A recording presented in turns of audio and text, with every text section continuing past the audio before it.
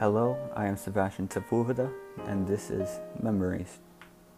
Ever since I was born, my mom kept a little keepsake box to put all the birthday cards my family would send. Eventually, my mom passed this box on to me. I didn't really think too much of it at first. I thought it was just a box with some cards in it.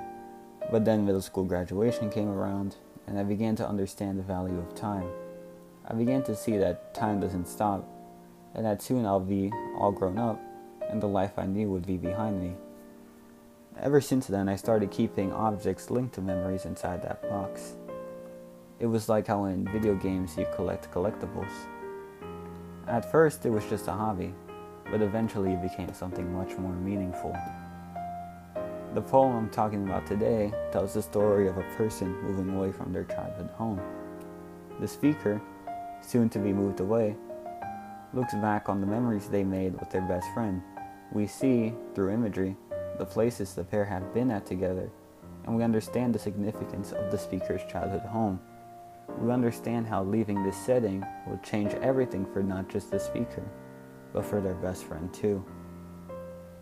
When the best friend asks the speaker for a keepsake, the speaker gives the best friend an empty tin box to literally hold their memories in.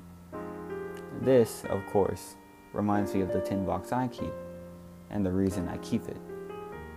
Later in the poem, it's revealed that after moving away, the speaker never spoke to their best friend ever again.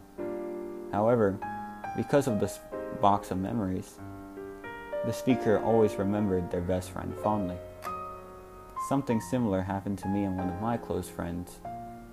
Him and I met in the 7th grade, and he was responsible for showing me the true value of other people. Admittedly, I didn't understand what he was trying to show me at the time. I was just happy to finally have a friend at school. He moved away to DR at the end of the 8th grade, and I only saw him every other year whenever he came to visit. The last time I saw him, he gave me a little NHL pin for me to remember him by. I know that with us going to college in a few months, this may be the last time I see him for a while. With him being one of my last connections to my middle school, it feels like him moving on, possibly for good. It's like my memories of that time are finally going to leave me. However, when I went to go put the NHL pin into the box, I started to realize how powerful the box had actually become. When I looked inside it, I saw memories of nearly my entire life. I saw things that allowed me to revisit the past and reflect on everything in a new light. I began to understand things I never had before, like what my friend tried showing me about friendship. I saw physical proof of love that other people showed me. In front of me was a reminder of everything I learned in life thus far. It helped me remember who I was and realize who I want to be. So I know that no matter what happens, I'll always have possessions that remind me of the past. Even though the past can never be revisited, you can always choose to carry the best of it with you for the rest of your life, even the people you once knew. This is Leaving My Childhood Home by Zaina Azam. On our last day in Beirut, with my 10 years packed in the suitcase, my best friend asked for a keepsake. I found a little tin box to give her, emptied of lemon drops, that would hold memories of our childhood.